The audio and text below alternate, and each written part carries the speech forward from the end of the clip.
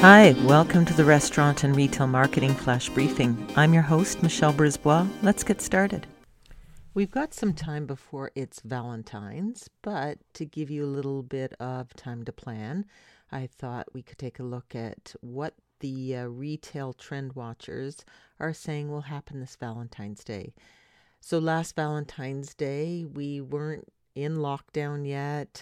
COVID was just around the corner, but we were blissfully a little bit oblivious to it, at least in certain parts of the world we were.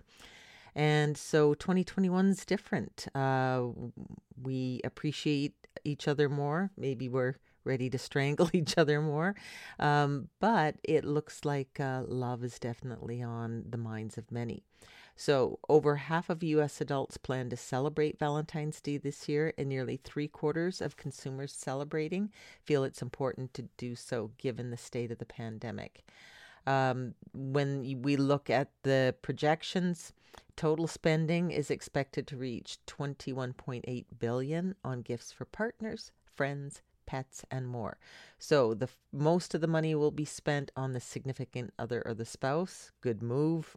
And then second is other family members, so children, siblings, parents. And then third comes friends. The Galentine is a big way to where women give each other Valentine's gifts and celebrate female friendship. Next is children's classmates and teachers, for those, I guess, who are going to school. And then next is pets. So don't forget Fido. And then next comes coworkers and then other. So 73% feel it's important to celebrate.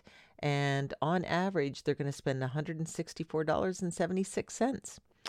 There's opportunity there. So give some thought as to how you can make it easy for your customers to celebrate Valentine's Day.